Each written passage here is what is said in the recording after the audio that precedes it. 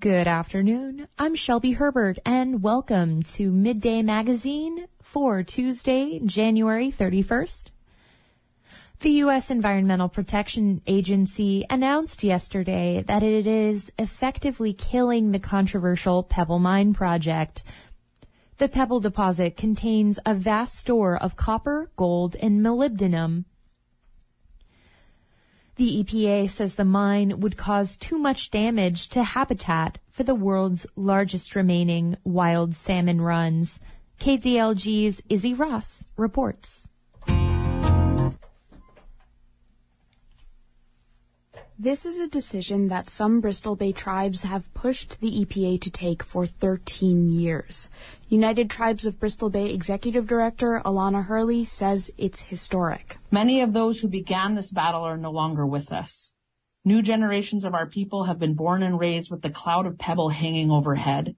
But our ancestral responsibility to safeguard our watershed and fishery has united all of us in our work to defend the world's last great wild salmon fishery.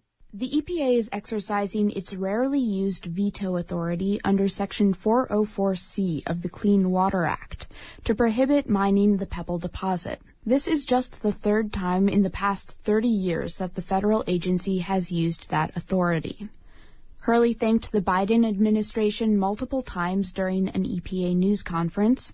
She pointed to the administration's nation-to-nation discussions with the region's tribes and said the federal government consulted with them when the state government would not. She also said tribes will continue their efforts to protect the region. Our work will not be done until every inch of our traditional homelands are protected, and EPA's action today helps us build that future, where our people can remain Yupik, Dena'ina, and Alutiiq for generations to come. The Pebble Company had proposed building an open-pit copper and gold mine about 17 miles from Iliamna Lake. The EPA says the mine's harm to salmon habitat would be unacceptable. It would damage or destroy 100 miles of streams that support spawning and breeding. It would also damage over 2,000 acres of surrounding wetlands. The U.S. Army Corps of Engineers denied Pebble a federal permit 2 years ago, but the mining company is appealing that decision. Pebble CEO John Shively said in a written response that the EPA's use of its Clean Water Act authority during the appeal process is, quote, unlawful and unprecedented, and that it will likely result in legal action. The EPA's determination goes beyond banning Pebble's proposed project. It also bans future projects that would cause similar damage and restricts the discharge of mining materials in certain waters near the site. EPA Administrator Michael Regan said this decision is focused on the Pebble deposit. We know that this particular project would have adverse impacts that would significantly impact not only the industry, but also impact the ecosystem and have a significant impact from a cultural standpoint as well. The EPA Office of Water Assistant Administrator Radhika Fox says the agency's decision means that the Army Corps cannot grant Pebble's appeal as proposed, but she says it does not ban every future project. It provides a roadmap for those types of projects that would create these adverse impacts, but does not at all apply to other projects that could potentially be considered. And it does not apply to any resource development, beyond this one in the state of Alaska. The EPA says the habitat around the Pebble deposit supports the diversity of Bristol Bay's salmon and many other species, which in turn sustain the region's Alaska Native communities and support its sport and commercial fisheries. In Dillingham, I'm Izzy Ross. The Petersburg Vikings won Friday and Saturday's games over the Craig Panthers. The Viking varsity boys team also defeated the Panthers twice in their match 2 weeks ago. But Craig didn't go down easy this weekend. Rick Brock, who coaches the boys team, explains.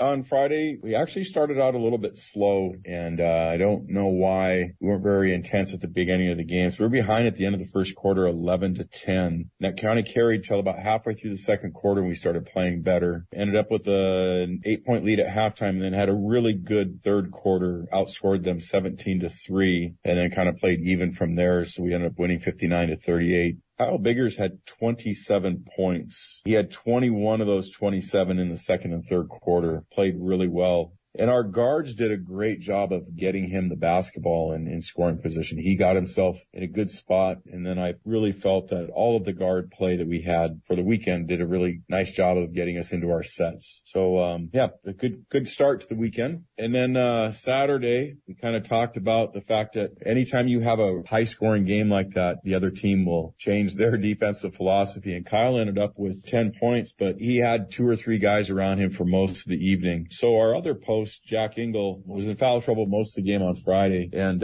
he ended up having a good game on Saturday, ended up with 18 points. And another big key for us on Saturday was our outside shooting. We ended up with some key threes throughout the ball game because Craig was packing a key on us, and we were able to hit some critical shots to when we needed the lead. Our first half defense, we held Craig to 10 points in the first half on Saturday. So we had a nice cushion there at the beginning, 28-10, and really kind of played again even throughout the second half. But real happy with our defense. They've got a couple of guys that can shoot the ball real well and penetrate and stuff. And so holding them to 10 points I thought was very good. Last week, some varsity players were out sick or had injuries. The team is still recovering their numbers, and Coach Rick says they're getting back into fighting shape to face off against Metlakatla in 2 weeks. The varsity Lady Vikings lost to the Craig Lady Panthers on Friday. That was 19-54. Saturday was a tighter game. They lost 23-44. Dino Brock coaches the Lady Vikings. Though his team ultimately lost both games, he said they managed to turn it around in the second half of their last game. The varsity games, lots of growth, lots of good things. We started out talking about trying to be more consistent offensively, and through the first 3 quarters Friday, I thought that we did that. Saturday, our fourth quarter, we had some different lineups in, and so we weren't as consistent, but that we showed Friday that way was huge. And we came out Saturday, struggled a little bit to start with, but then when we got ourselves rolling, about 3 minutes to go left in the second quarter, we actually outscored Craig for the whole rest of the game, which was big for us. Played a great second half, energy level, defensively. Had a lot of people go like, that was the best half you guys have played. The growth we keep making every weekend is huge. That's what we want. That's what we've been talking about all season. Coach Dino says the team made improvements since their last game against the Lady Panthers 2 weekends ago. He says the team has been practicing shooting, rotations, and defensive maneuvers. On Friday, the JV boys team beat Craig 47-27, and then again on Saturday, 50-10. The JV girls lost both games to Craig, Friday 19-58, and Saturday 25-49. The varsity teams will be on break this weekend while the JV Vikings compete in their multi-high school tournament here in Petersburg.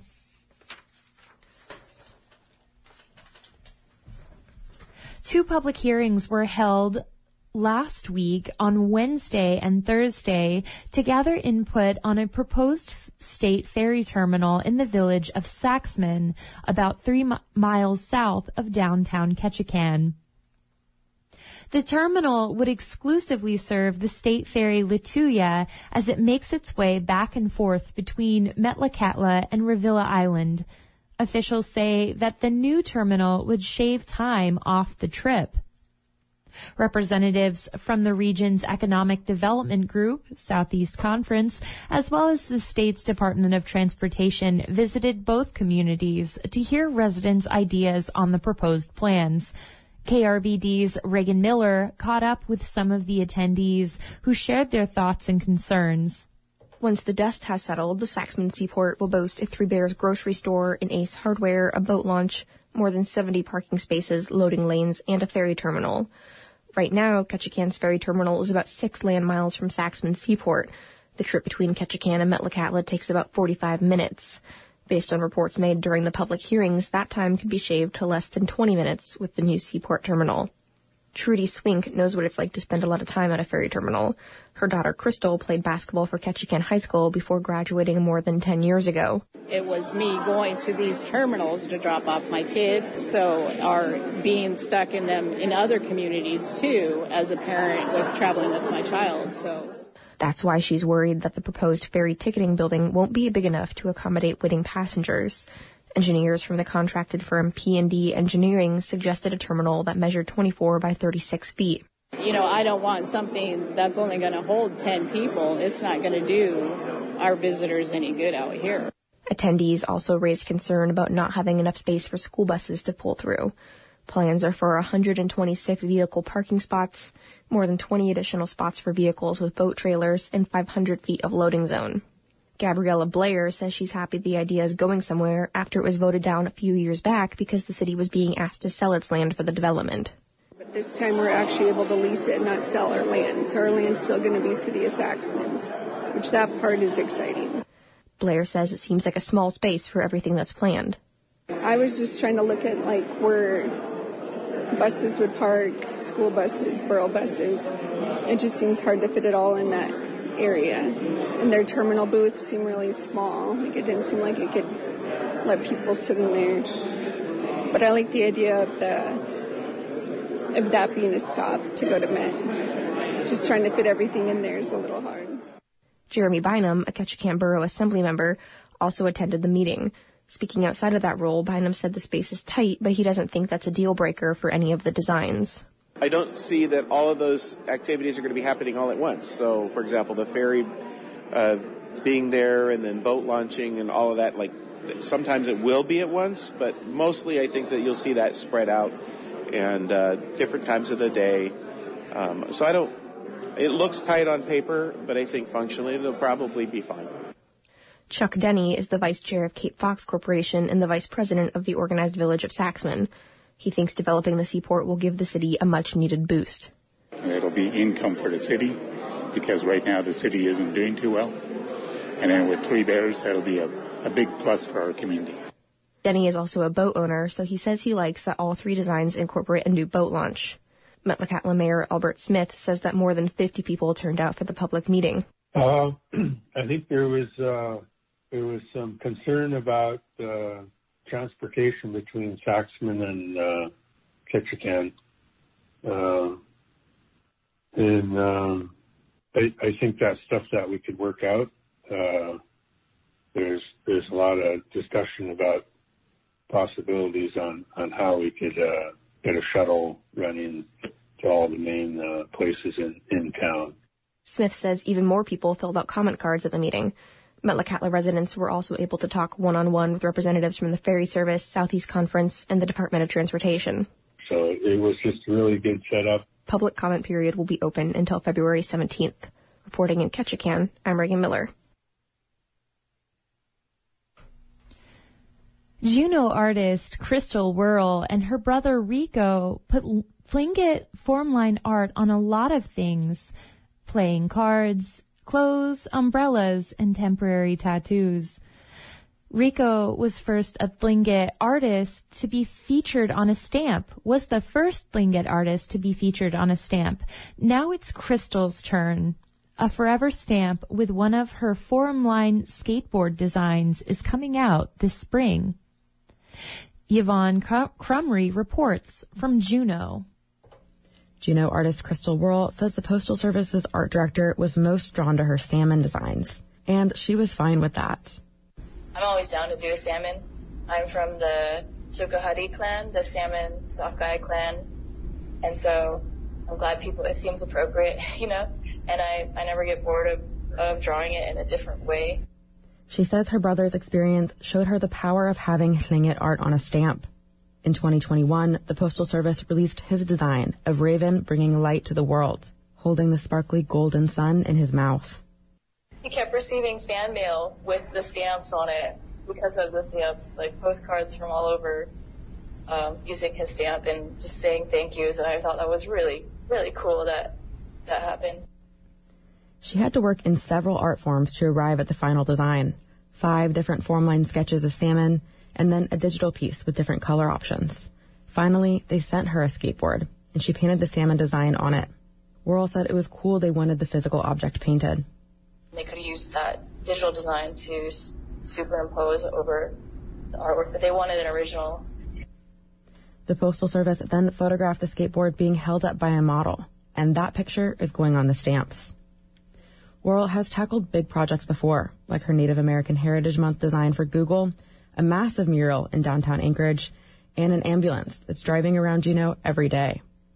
But she says that this is the first time she's worked with an organization that had little knowledge of formline art. I definitely had a challenging moment trying to fulfill USPS's expectations of what they wanted of my art and my style. I just had to backtrack and elaborate and explain the ABCs of formline design. She says she can't wait to see the stamps in person. Yeah, and it's always a really satisfying thing when you spend all this time designing something and it's finally finished and you get to hold it in your hand and just realize the extensive process you went through and communication you did with a collab and a team to get to this one tiny little sticker. The stamp comes out in March. She's hoping to sell them at her and her brother's store. In Juneau, I'm Yvonne Crumry. A small vacant lot in downtown Juneau is at the center of a dispute between the state of Alaska and the U.S. Department of the Interior. It's the latest development in a years-long effort by the Central Council of the Tlinget and Haida Indian tribes of Alaska to protect traditional lands. Katie Anastas reports from Juneau. Tlinget and Haida President Chalchaish Richard Peterson recently signed a deed to place a small parcel of land into federal trust. It essentially creates Indian country, a small spot where tribal law would apply. The lot is less than 800 square feet, but Peterson says the decision is about more than just the land. It's about tribal sovereignty and self-determination. These lands were unlawfully and illegally taken. Through the years, we've legally and lawfully try to get them back and trying to protect them into perpetuity. The state of Alaska is challenging the decision, saying it undermines key terms of the Alaska Native Claims Settlement Act by creating a reservation. In a lawsuit filed Tuesday, the state says it, quote, jeopardizes the state's rights to tax and to enforce land use, natural resource management, environmental and public safety regulations on that trust land, unquote. Rules around whether Alaska Native tribes can put land into trust have changed with presidential administrations over the last several years. Under the Obama administration, Alaska Native tribes were allowed to submit applications for the first time since 1980. And in 2017, the Craig Tribal Association became the first Alaska Native tribe to have an application approved. But under the Trump administration, the Interior Department withdrew the revision. Then, under the Biden administration, the department issued a new solicitor's opinion, allowing land to be put into trust for Alaska Native tribes again. Peterson says this decision is in line with the latest opinion. The Craig application, which I applaud, was the first. It should not be the last application to be approved. And now it's not. Ours is the second. The Central Council has 4 other applications pending. If the Interior Department approves them, a total of 3.5 acres owned by the tribe would be put into trust. Peterson says having Indian country in Alaska opens up new federal funding opportunities. Tribal economic development bonds can only be spent on facilities within a reservation. That leaves Alaska Native tribes largely excluded from the program. He says the state has an opportunity to collaborate with tribes and move forward. The state isn't hurt by our sovereignty, and there's countless states in the union that thrive and prosper right alongside their tribes.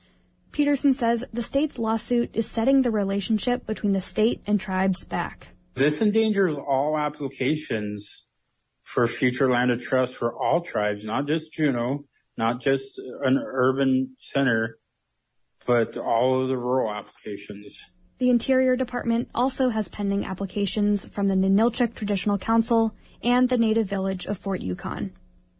In Juneau, I'm Katie Anastas. 3 tribal entities in Alaska will receive Indian Health Service land from the federal government. President Joe Biden signed a bill in December authoring the land transfers to the Tanana Tribal Council, the Southeast Alaska Regional Health Consortium, or SEARCH, and the Alaska Native Tribal Health Consortium. The Tanana Tribal Council will receive a former Indian Health Service hospital site in Tanana.